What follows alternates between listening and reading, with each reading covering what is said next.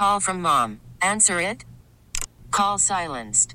Instacart knows nothing gets between you and the game. That's why they make ordering from your couch easy.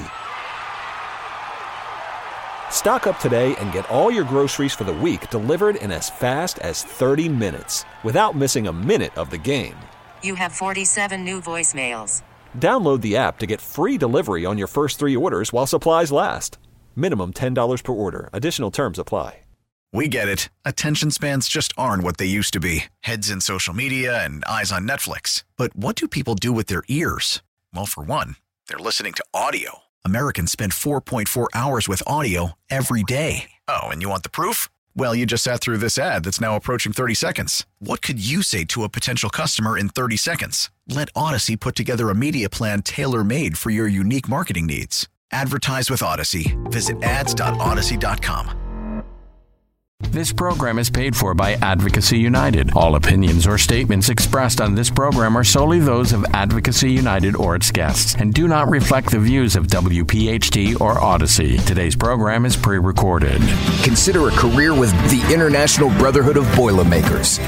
As a Boilermaker apprentice, you'll earn while you learn. We offer excellent wages and benefits. And as part of our no-cost hands-on apprenticeship program, you'll learn from the best in state-of-the-art training centers and on the job. Become a union Boilermaker and get on your way to a great career. Visit Boilermakers.org or call 844-IBB-WELD. And guess where this additional billion gallons of biofuel is going to come from? It's going to come from abroad. That's not an American first energy policy. We're in this together.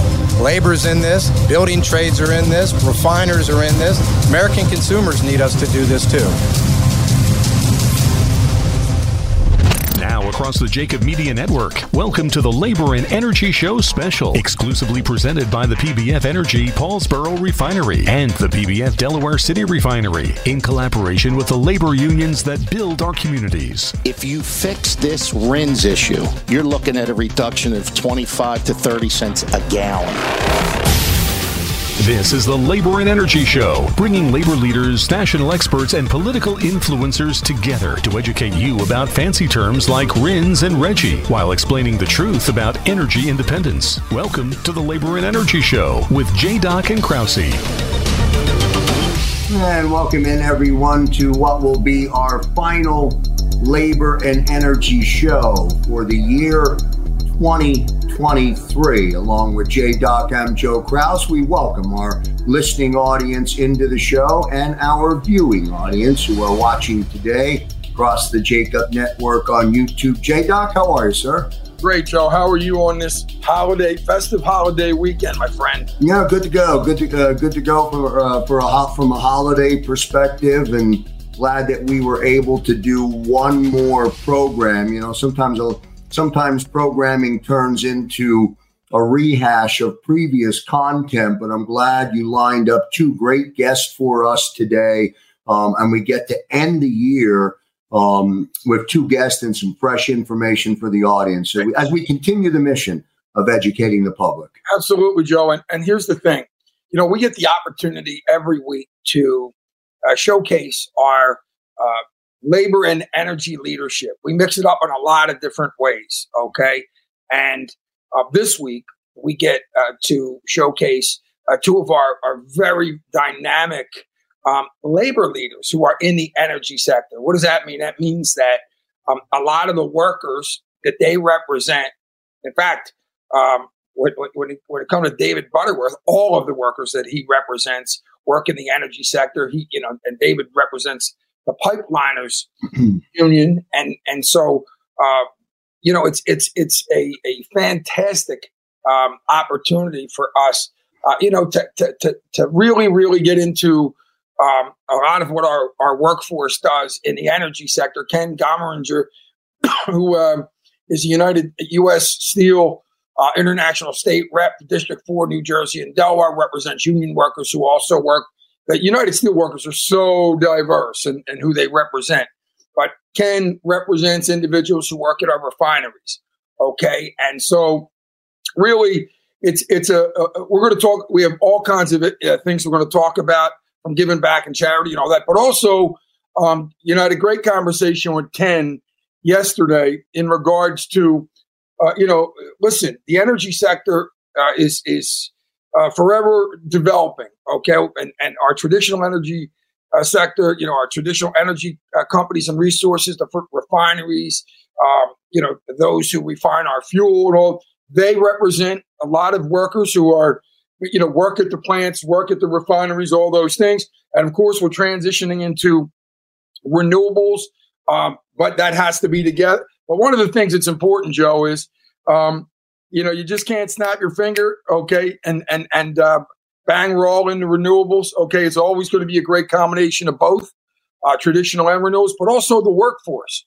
People would think that you could just snap your fingers and transition traditional energy jobs for renewable jobs. And you and I both know from talking to Sean Stepney that our renewable, our traditional energy jobs, good paying families, sustaining jobs, benefits, all those things. A lot of our renewable jobs, not so much.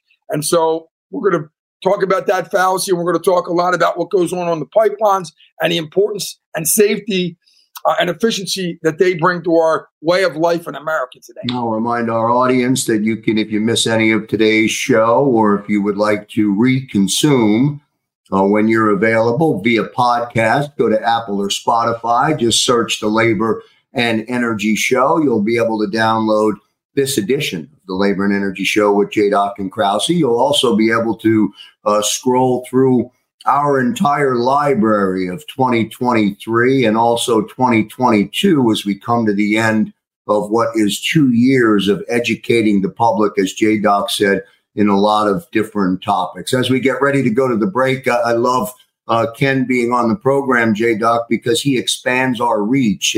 The depth and the coverage of Ken's members extend and give us an artificial platform to reach out into New York and into Connecticut and help us throw a much wider net. So we'll kick it off on the other side with Ken. This is the Labor and Energy Show with J. Doc and Krause.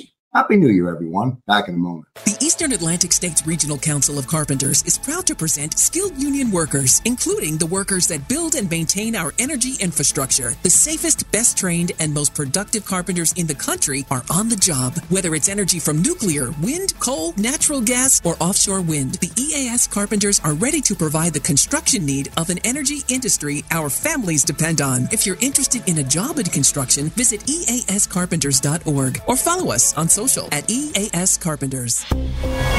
Buying a car is a big decision. Makes, models, colors, cost. But soon enough, the government is going to make that decision for you. Delaware and New Jersey are on a collision course to ban the sale of new gas-powered cars. In 2035, you'll have no choice but to buy an electric vehicle in those states. Tell Governor Carney and Governor Murphy to stop the EV mandate and let drivers decide. Portions of tonight's Labor and Energy Special are presented by PBF Energy and supported by members of the labor union community, a collaborative to educate the public and change the narrative. All right, ladies and gentlemen, welcome everybody back to the Labor and Energy Show with J. Doc and Krause. I'm ecstatic to bring into the program somebody who's no stranger to the program, Ken Gomeringer, U.S. Steel International State Rep. USW, I apologize. International State Rep, District 4, New Jersey and Delaware. Happy New Year, Ken. Happy New Year. How you doing? I am fantastic. It's great to have you, obviously, back on the show. And, it's a New Year's weekend. And like I said, we get the opportunity to talk to our labor leaders in the energy sector. And today, if you would, let's start out by talking about who, for our listeners, who you represent. I represent a broad variety of folks, people at oil refineries, chemical plants, also terminals, petrochemical terminals. I got some city workers. I even got a horse farm. Like I said, we're very, very diverse in District 4.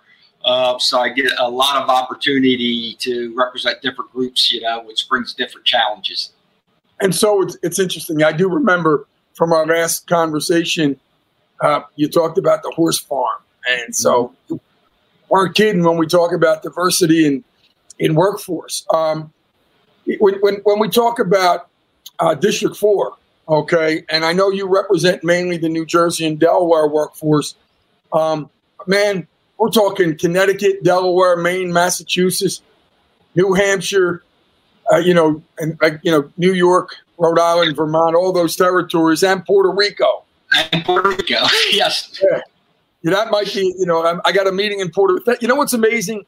We talk about, and I can't, when you talk about the USW and, a lot of these territories, and the pandemic was obviously devastating and very difficult. But there were some things that came about that became technology every day, and Zoom. I assume that Zoom, which did come, was one of the things that developed out of the pandemic that we will stick with forever. Has that impacted your job every day? Yeah, I mean, Zoom was a tool that was available for us to be able to stay in contact with our members during the pandemic. We actually did contract negotiations over Zoom, arbitrations. So it was a good thing, but it was also we had to learn how to adapt to doing arbitrations, negotiations, those types of things over Zoom. We utilized it actually for actually having union meetings and all that, because we wanted to stay in touch with our members and get feedback from them, what was going on and what their needs were during the pandemic. And of course, we had to continue to do our business of representing our members and negotiating their contracts and taking care of safety concerns and issues like that. Exactly.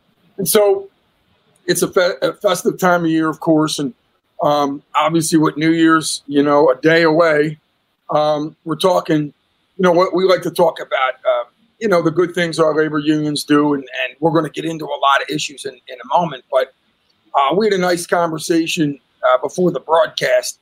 And USW, United Steelworkers, you have Women of Steel, Adopt a Family, okay, at the Delaware refinery. And there's also do something pretty unique with the veterans groups and give out free haircuts. Now, a lot of these things are not just holiday focused. You do them all the time. But talk about them and how important they are to the culture of the USW of impacting lives, not just on the job, but those in need. Well, we also understand that it's very important for us to be involved in the communities that our members work in and live in, and to give back, right, to those that are less fortunate than us. So like our Women of Steel, they do a lot of good work with, they've done packages for veterans that are deployed overseas. They send gift packages and all that with, deodorant, socks, things that, we take for granted. They've done stuff like that. Also our Veterans Committee, right? The Steelworkers are very entwined with our veterans, and we have veterans committees in almost all of our districts now, and our locals. We do a lot of stuff legislatively for veterans, but also, like you said, one of our locals in Delaware had done free haircuts for veterans on Veterans Day and during holidays before in the past. Coat drives, clothing drives, as you mentioned. My home local, USW Local 4-898, the Delaware City Refinery, every year they do Adopt a Family, where they adopt like 5 or 6 families and go Christmas shopping for the children and stuff like that. Donations to volunteer fire companies and all that, because they provide a service for us and our locals and our halls and stuff like that. So it's very important to, not only concentrate on the work, negotiating contracts and those types of things, but also being out there in the community and being involved with the community. Me coming from the Delaware City Refinery back in 2009, we were shut down, and we really understood how that also affected the community that the refinery operated in, and the support that we got from the community with, trying to find a buyer and keep the refinery running and keep those good paying jobs in that community. There was a study done back then that, it wasn't just the 1,000 people that work at the refinery. It's like, I think 15 or 20 jobs. For every one job in the refinery, it affects 15 to 20 jobs outside in the community. So it's very important to give back and be involved in the communities that like I said, our members work and we represent it. Yeah, and a lot of our members live in those communities, right? I mean, Yes. and so it's just part of the culture of labor, and it's all, and it's this time of year we love to point it out all the time, because as you represent on a daily basis, this is an important time. It can be a great time for a lot of people. Some it's not. It's a difficult time, but our labor unions are always there, and that's important. And we like to point it out every week, but particularly now, obviously. Having said that, okay, and by the way, when you mention the veteran groups, one of the things that's important and synonymous with labor is our relationships and our synergy with the veterans, because a lot of our members are veterans, okay, and so a lot of patriotism and I love the free haircuts. That is it's a great thing, along with the adopt a family, so it's just it's extremely heartwarming. So having said that, that's a year in review, man. I mean, you're out there on the front lines on a daily basis. Okay, let's talk a little bit about 2023. Okay, and so a lot of issues. Okay, and the RINs issue is one of those things that directly impact. You talk about the Delaware City refinery. Talk about the USW's work on that issue. We've all been working real hard on this radio show on that issue. If you listen to the broadcast, you'll hear Jimmy Snell, who is the Steamfitters Local 420 here in Philly, talking about that RINs issue. Okay. Talk about, the impact that the USW had and the work on that particular issue that you guys, did. Yeah, well, I mean, it goes back even before 2023. I mean, steelworkers and myself personally, I've been involved as a local union president doing work on RINs since practically the renewable fuel standard came into effect and RINs became a tradable commodity, basically, which it was never intended to be. So, I mean, we've been down there. Myself and Jimmy Savage, who now works in our political department, who was the president of 10-1 back in the day. We've been down there many times lobbying and giving testimony at different hearings and stuff like that. This year, though, we did something a little differently. We actually... our legislative department worked and drafted some legislation. It was called the Safeguarding Domestic Energy Production and Independence Act. And it kind of had something in it for all the shareholders, right? Because when you talk about RINs, you're talking about ethanol and all that. So you have the corn lobbyists, you have us, you have the environmentalists. Everybody's got their piece of the pie that they're trying to look out for. And for us, what this legislation did is it would set the RINs price at a standard price. And it wouldn't be a tradable commodity, right? And also with this legislation, the money that was generated was going to go into different pots to help different groups. So back in September, what the steelworkers did was we got a contingent of folks from our refineries on the West Coast, the Midwest, down in the Gulf states and the East Coast. And I kind of spearheaded the East Coast contingent that came throughout our legislative department. We did that. We were able to lobby either by dropping off the package for the legislation or actually meeting with senators and Congress folks. We met with over 80 folks over a 2-day period, which was, if you've ever been in Washington and walking around there, that was pretty impressive for us to hit that many legislative offices. So we're hoping that's going to get some ground. Senator Casey out of Pennsylvania was a big help with that, and his office with helping us with that legislation and drafting that legislation. Like I said, a lot of it came from our folks in Washington. We have a very, very good legislative department of the steel workers who do great work on lots of things. So that was one thing we were working on. Big around RINs this year. But like I said, this let me jump in there. It's such a complicated issue for people.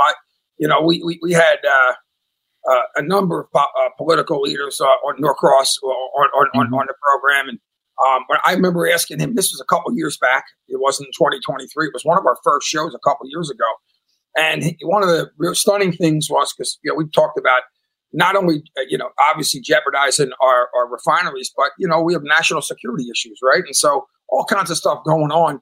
And I asked him, I said, what do your colleagues think, okay, in Congress? He's like, I don't think they really understand it. And it's amazing how many people and the impacts of it. And it's amazing how many people in leadership roles are voting on things. They're listening to their staffers. I don't think they understand it. And it impacts so many people. So obviously we commend what you guys are doing, the USW, and obviously we're a platform for that. Lots of things going on, Ken. And, you were talking about a trip to Norway. Okay. Well, the United Kingdom. We went over to the United Kingdom. There was a union from Norway there, and with that had to deal with. That wasn't a RINs issue. We're looking at the green energy, right? Everybody's talking green energy and all that, and our president, from our international president to our district director, everybody understands that green energy and all that, right. But not at the cost of our members' jobs. We have to look at this and be strategic about how it's done. You see a lot of legislation and stuff now being pushed at, I think it's my personal opinion. I'm not saying this is the steelworkers position, but it seems like it's just knee jerk and we don't have the infrastructure and the plan in place to how we deal with this, right? Because when you look at a lot of these renewable fuel jobs, it doesn't take as many people to run a hydrogen hub as it does a refinery, right? So what do you do with these people, right? People throw the word just transition around. And I haven't had anybody explain what exactly just transition looks like. So we had, Mike Smith, who was head of our oil sector for the steel workers. He, with some folks from over in the UK, decided that we wanted to get together and try, because they're facing the same issues we're facing. So we went over there, and the Unite, the union, is the big union over there that represents their energy, a lot of their energy sector, and we have a strategic alliance with them.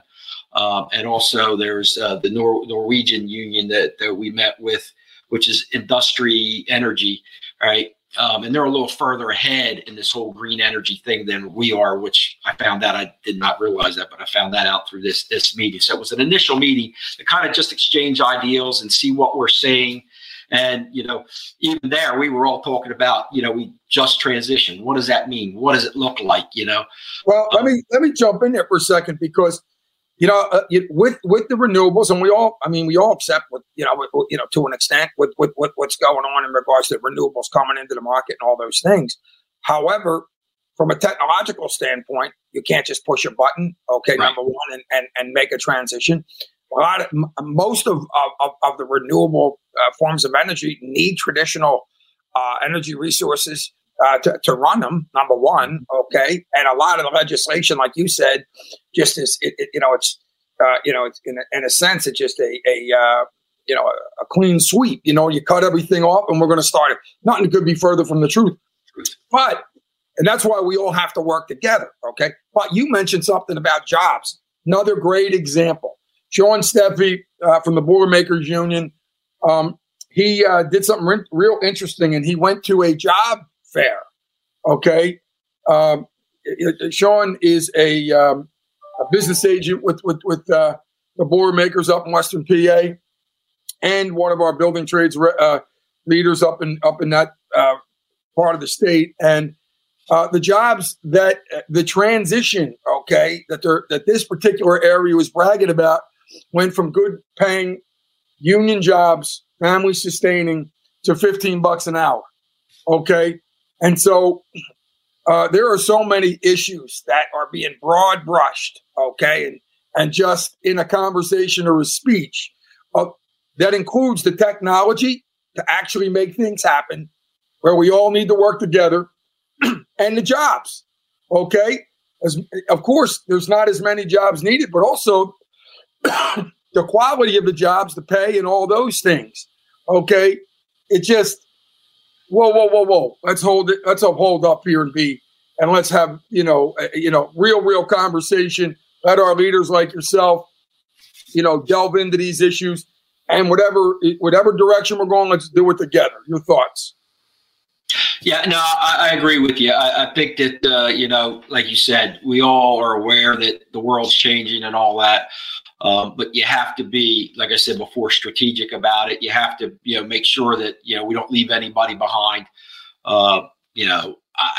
I've seen some where they're talking within 10 years. I don't see how, like you said, it's like throwing a switch. How do you do that? Because I don't even think for, just an example, electric vehicles. I know in my state, the infrastructure is not there for charging stations and all those types of things. Well, that's a great.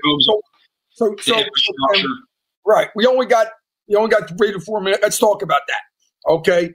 Like we talked about electric vehicles. Well, awesome. I mean, who doesn't support them coming into the market? Well, they got a lot of issues over in the Congo with the critical minerals it takes. So we got to deal with a lot. But them coming into the market's one thing. The mandates, which we've been talking about, pick it up from there, because that is a whole nother ball of wax. Going to shut it, 2035, we're going to only be able to sell electric vehicles in a lot of states. Come on.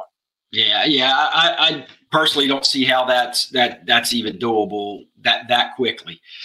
Like you said, you got to look at the technology. You got to look at, you're going to be displacing a lot of folks because, you're going to be probably shutting down refineries possibly and all that, which another thing you brought up, brings up, security issues and all that kind of stuff, because you're not going to switch your tanks and your Humvees and all that over that quickly to all electric or anything like that. So if we're shutting down refineries and all that, where are you going to get this gasoline from? Where are you going to get the petroleum products you need?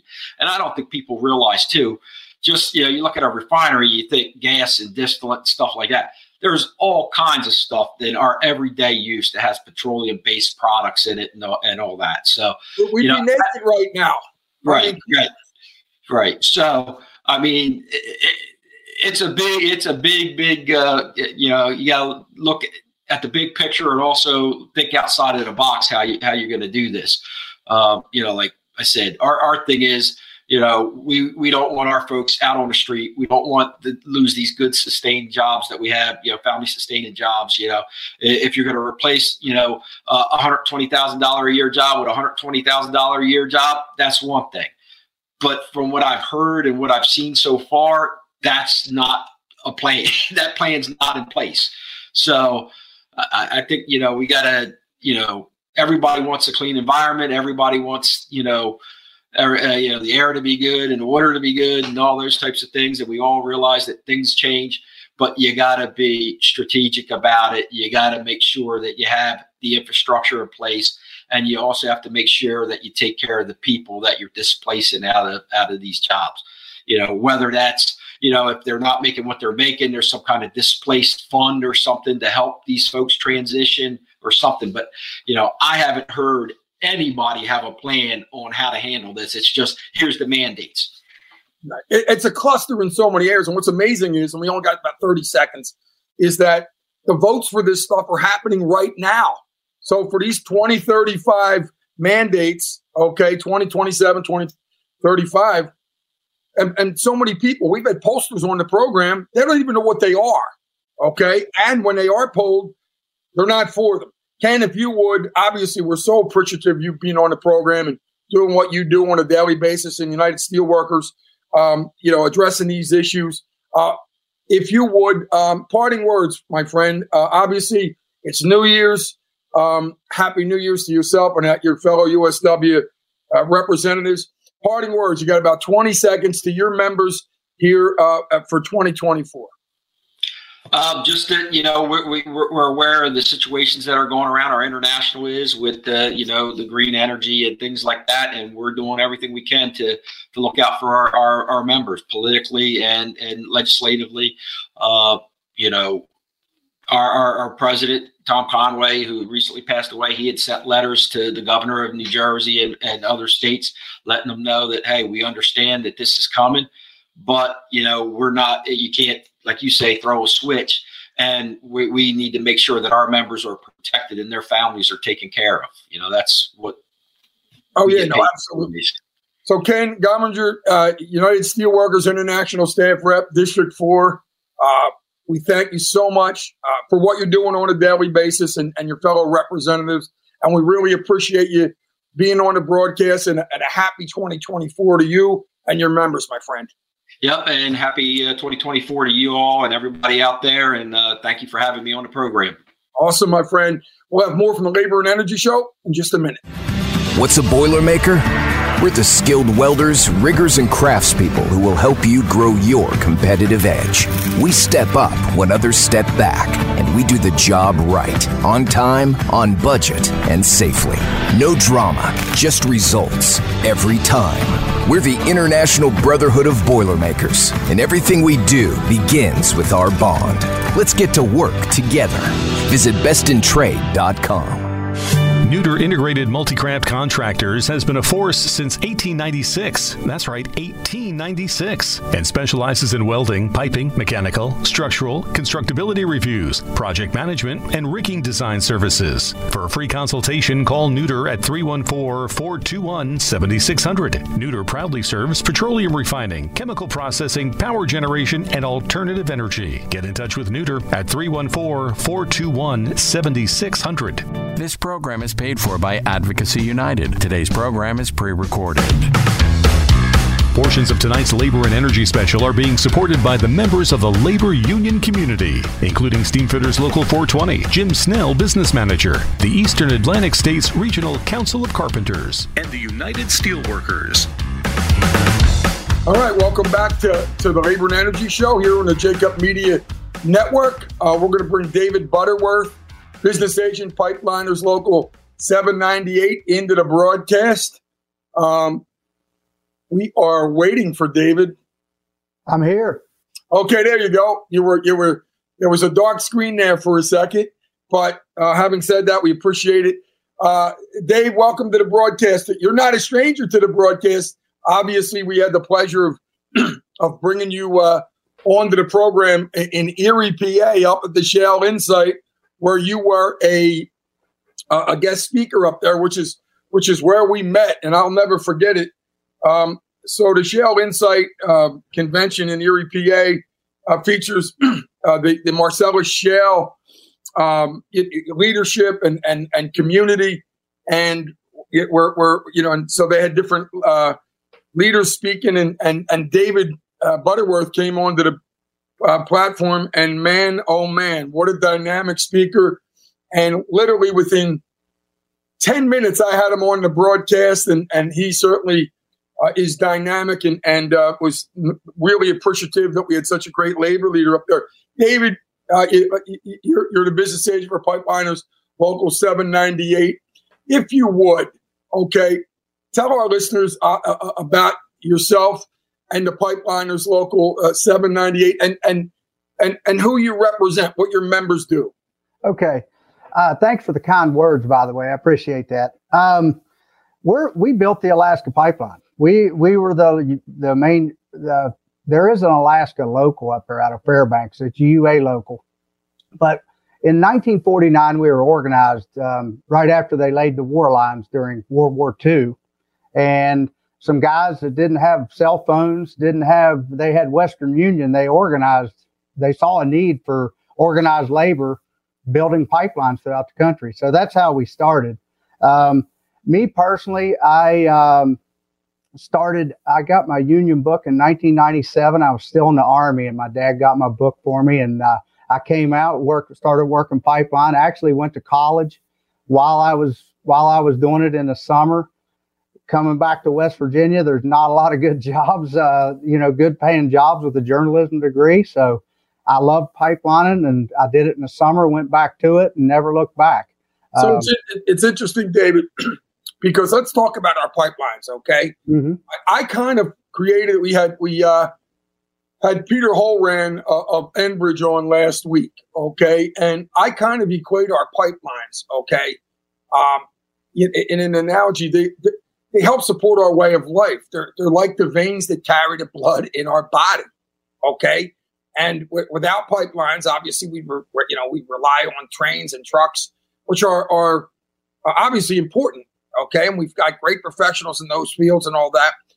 But we're talking about efficiency, okay? Right. And you want to talk about safety and all that. Our pipelines are such an important part of our way of life, okay? And so address that, if you will, because, we talk about safety and efficiency. The pipelines are obviously safer than any other form of transportation. I'll start with the safety and efficiency, and then I'll talk about the lifeline, like you're saying. If you look up the Energy Information Administration and the Department of Transportation, they keep records. We're far and away the safest, most efficient way to transport molecules around the country. Trains and trucks don't come close. I'm not bashing trains and trucks, but look at the stats. So that's all I'm going to say about that. Once a pipeline's built, you don't know it's there. And, if we do have the new technology we're building these pipelines with today is second to none. The welding processes are second to none. Each welder that goes to the job has to take a destructive test. If you bust x-rays, you're gone. This is a highly, highly skilled job, and it's highly regulated. Once we build the pipeline, they put water in the pipeline, and it's pumped up to 1.5 times the operating pressure, and it's held for 8 hours. It's not... These are tried and true methods that we've been using for a long time. So, and I have no problem going to bed at night knowing that I represent folks that build the safest pipelines in the world. So that's all I'm going to say about that. Now, as far as the lifelines, we've currently have the Mountain Valley Pipeline going down in West Virginia and Virginia. In the South, they shut down a bunch of coal burners, right? What we used to do in the South, we used to manufacture. Now they can't get gas hookups in North Carolina and South Carolina. We've got the gas in West Virginia, and we're transporting it down there. What is wrong with that? There's nothing wrong with that, but we have faced stiff opposition, and it took an act of Congress to get this pipeline done. It should never take an act of Congress to build a pipeline. Also, the new methods you were talking about earlier, they're getting protested as well. Carbon capture, that they're having heck getting those lines permitted throughout the Midwest, where they were going to take the ethanol and drop emissions. And here's another thing. Natural gas has taken a black eye that I don't think is fair. Natural gas has dropped emissions and will continue to drop emissions. We were supposed to be the bridge fuel, is what the Obama administration said. We were the bridge fuel, but the environmentalists turned their gun around on us once they killed coal. So having said that, and it's very difficult when you talk about a lot of extreme left environmentalists who there's no details ever explained in the conversation. Like we just said, like the conversation, we just have with Ken Gomringer of the USW. You can't just flick a switch, and our pipelines are so important. You mentioned we're going to get into the permitting, okay? We're basically shutting the lights out on ourselves, okay, without any efficient management. And a lot of the reasons that you get from a lot of the really extreme individuals that are doing everything they can to, like you said, turn the gun on different individuals and different industries is safety and efficiency. There's nothing more safer or efficient than the pipeline. Having said that, let's kind of break it down a little bit, okay? When we talk about the safety and the quality of the workforce, okay? First of all, what is your jurisdiction with Local 798? I cover Virginia to Maine, east of the Ohio River. Now, Jimmy Snell covers the 5 counties in Philadelphia, and New Jersey has jurisdiction in New Jersey. We also don't do the streets of New York. Everywhere else we do it. If it's a union pipeline job, it's going to be one of our contractors, and my members are going to be working on it. So how many members do you represent? I'm just looking at it here. I've got a total of 6,060. Right. And so when you talk about the skills that pipeliners possess, okay, and we live all throughout the country. I mean, you're talking 6,000 members. Your day's, substantially different than a lot of labor leaders in regards to, you have such a big jurisdiction. Mm-hmm. Okay. But one of the things you talked about, the welders, let's actually delve into that safety and that and the efficiency of the workforce. Okay, yep. Because why not, right? I mean, everybody talks about the fear factors. No, let's talk about the welders. Okay, and no problem.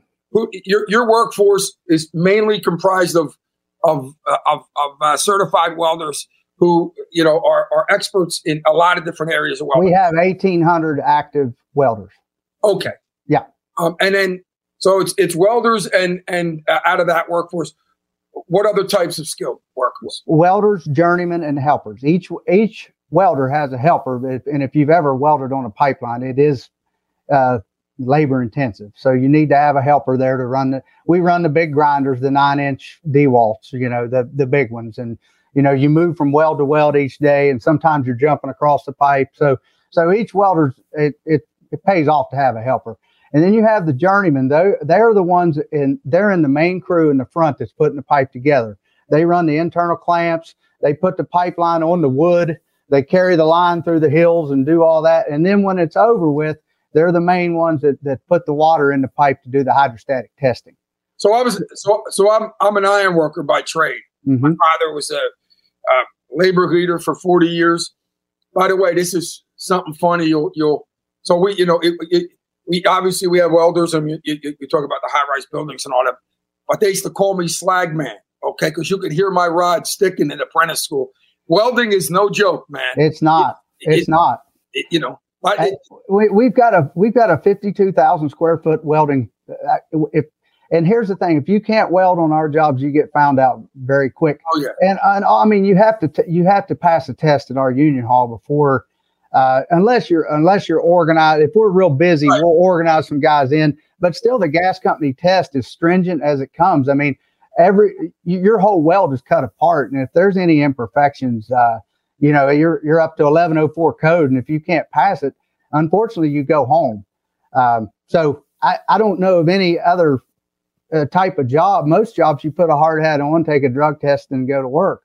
Not with us. Not with us. If you can't pass that test, you go home. Oh yeah, no, we have the best welders in the world in our unions. Yeah, and we're very, very fortunate. It's a high, and it's such a high tech area. But one of the things that one of the things we talk a lot about. You mentioned apprentice school and I'm sure journeyman retraining. But let's talk about that apprentice school. Like you said, unless somebody's gets organized and brought into the local, already has those skills. Okay. A lot of times they're learning those skills in our apprentice schools. Talk about that and the quality education, both as a journey person and as a certified welder. Talk about the education our workforce is getting in those schools. Well, I went to the welding school in Tulsa in 2005. I'll be honest with you, you can't be prepared what you're getting ready to get into on a pipeline job. But it got me to the door to where I could pass a gas company test, but the speed and the skill and the craftsmanship, that's where it takes folks out there on the job helping each other to get you where you need to be. And my father was a welder, and that helped out a lot. But, this was back in the day where he put you on the crew where they were going to drag you down the right of way. And that's how you learned. And you learned baptism by fire, I guess is the best way to say it. But still to this day, we do not have a current apprenticeship, but we are developing one because we've always been in the private sector. So, and also sometimes our jobs only last 3 weeks. So it's been problematic for us to put something like that together, but where we're getting into the hydrogen and the carbon capture with the federal funding and the 45Q, we are developing currently right now. I mean, they're working on it right now in Tulsa. We're developing an apprenticeship program. But when you're on the job, there's obviously. So we also still had our classes. I mean, we had 2 classes a year, and I would always recommend to a young person. I didn't mind being a helper for 3 or 4 years. Oh, yeah. I learned a lot that way. And in our local, if you have a teachable spirit and a good attitude, you will not have a problem. The folks we have problems with are the ones that already know everything. It's hard to teach somebody that already knows. Well, and by the way, it's so interesting that you say that because, I always say in any field, but I remember, when I was a young person, don't be afraid to ask questions, okay, right. and be educated by the workers and the high standards that are there. One of the things you mentioned about welding, and first of all, the welders make all the money, the overtime, and a lot of the we're the last hired and the first one laid off too. Well, it's interesting because you said, and when I am working, it's the same thing. Yeah. Immediately, you're working your way out of a job. Well, yeah, and that's what we're supposed to do. Let me ask you a little bit of a question. We were obviously, we've had Peter Holran on the program, and you talk about a lot of the issues. Okay, and it goes so far as you talk about the Line 5 pipeline and the replacement pipeline, which means they're upgrading the current. They're facing issues. Even with the replacement projects, which means that you're creating a safer environment, you're upgrading and doing all those things. Talk about what our pipeline workforce and unions go through on a daily basis, even to the extent of dealing with upgraded projects that are already there. Well, there's a movement right now. It doesn't matter if it's fossil fuels, they don't want to do it. And I noticed this trend around 2017. We had some of our best years in probably 2008 through 2017.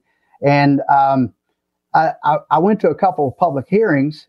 I've actually, my local hasn't missed a federal or a state hearing in the Northeast, probably from 2017 until today. We go to all of them because, we feel like what I noticed was if we're not there, they only hear one side of the story. And I have tried to talk to the other side. I've tried to take the high road, but they never really wanted to deal in facts. They wanted to, I talked to one lady and she just kept repeating, I just want clean water. I'm like, listen, I'm not debating that. We're going to give you clean water. We're going to do everything right here. But that's just, it's hard to argue with folks that aren't, working in the world of facts. How many lives not exactly, but just to the magnitude of our pipelines, okay, and the fuels that are transported via them, how many lives, do they impact on a daily basis? I've got some examples. Do you remember the Texas freeze? Yeah, of course. That's what happens when you don't have your fuel sources. People, unfortunately, perish. We also had the Colonial Pipeline that carries liquid. It carries gas. It goes throughout the country, and it's an old line. When it had I can't remember what exactly. I think it was hacked. This was a few years back. I noticed in my community, people were starting to hoard gas. So what's that going to do? I mean, if they're not even thinking about the guy behind them, right? So I feel grid reliability. I'm an all of the above energy guy, and I don't say climate change is a hoax, or I'm not going to go there. Oh. But what I'm saying is we have to keep our current grid up to maintain our quality of life. You saw what happened in Texas, and that was where none of their lines were winterized. Basically, wind failed, solar failed, natural gas failed, oil failed, everything failed there. And because they weren't winterized. But sadly, people perished.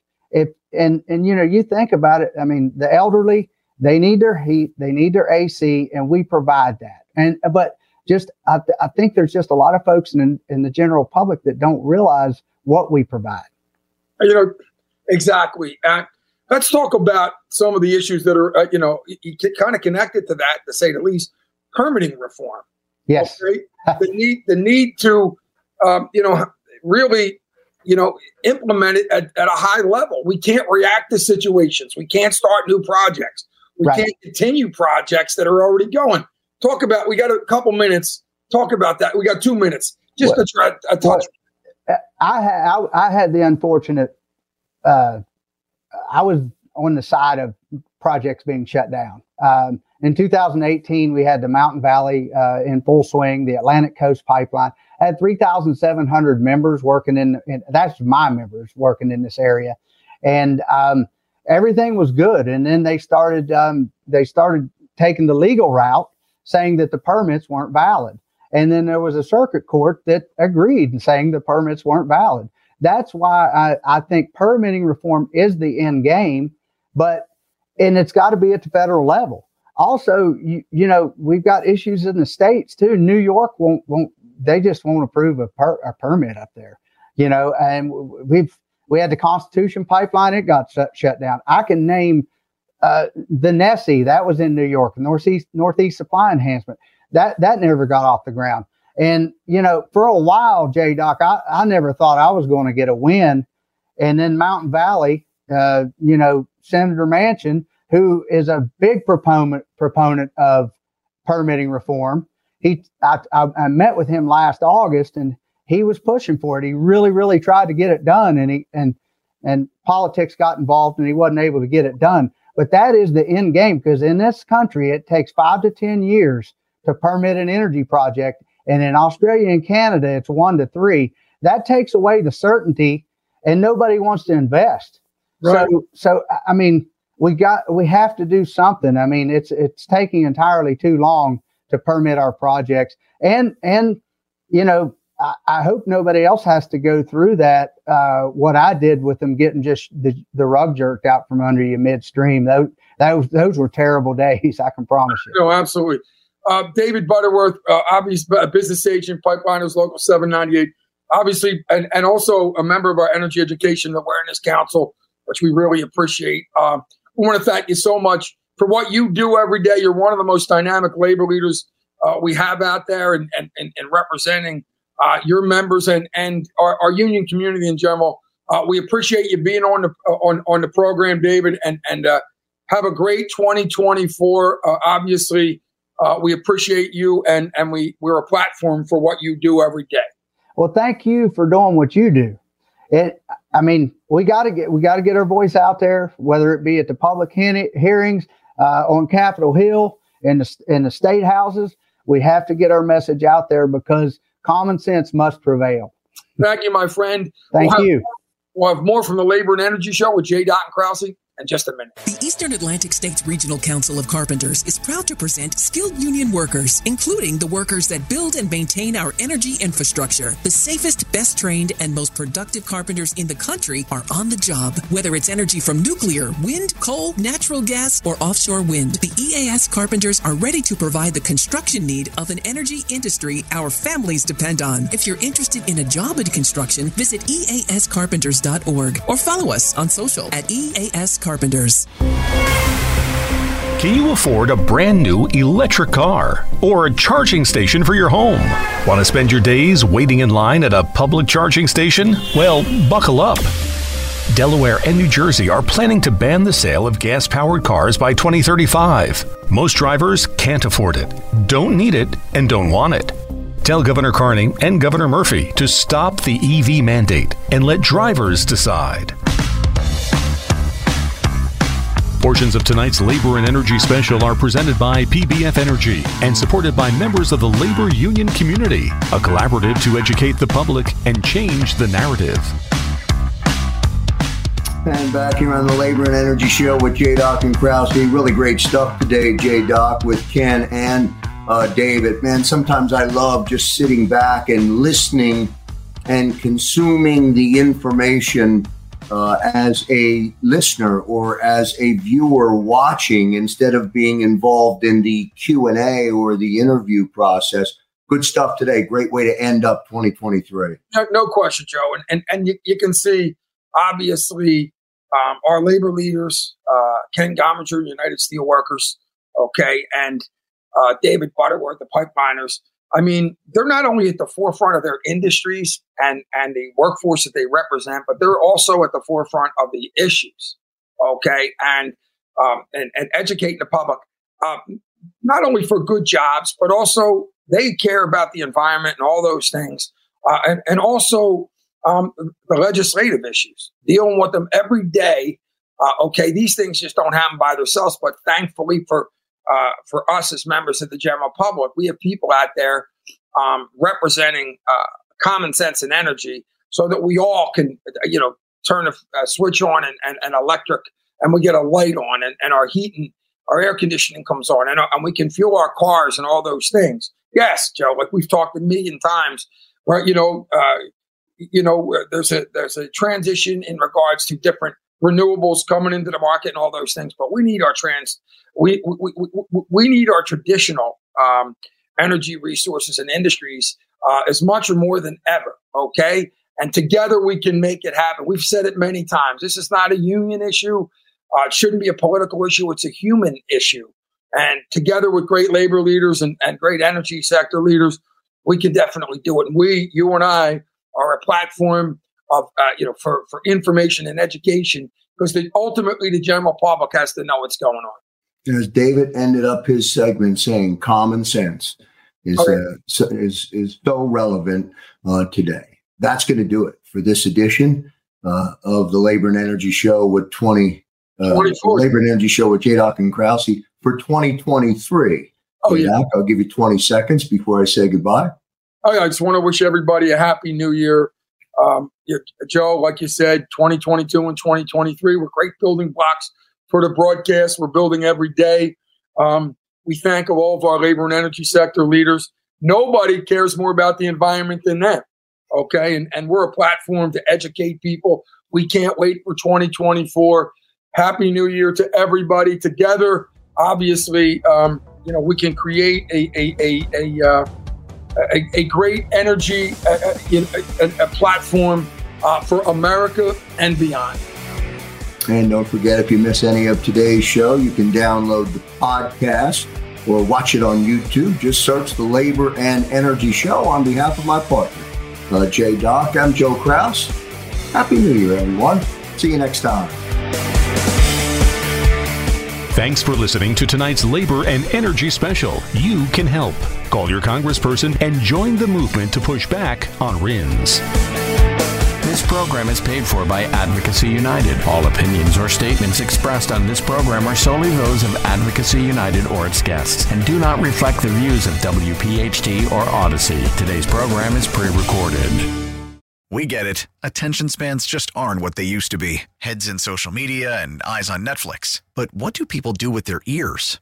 Well, for one, they're listening to audio. Americans spend 4.4 hours with audio every day. Oh, and you want the proof? Well, you just sat through this ad that's now approaching 30 seconds. What could you say to a potential customer in 30 seconds? Let Odyssey put together a media plan tailor-made for your unique marketing needs. Advertise with Odyssey. Visit ads.odyssey.com.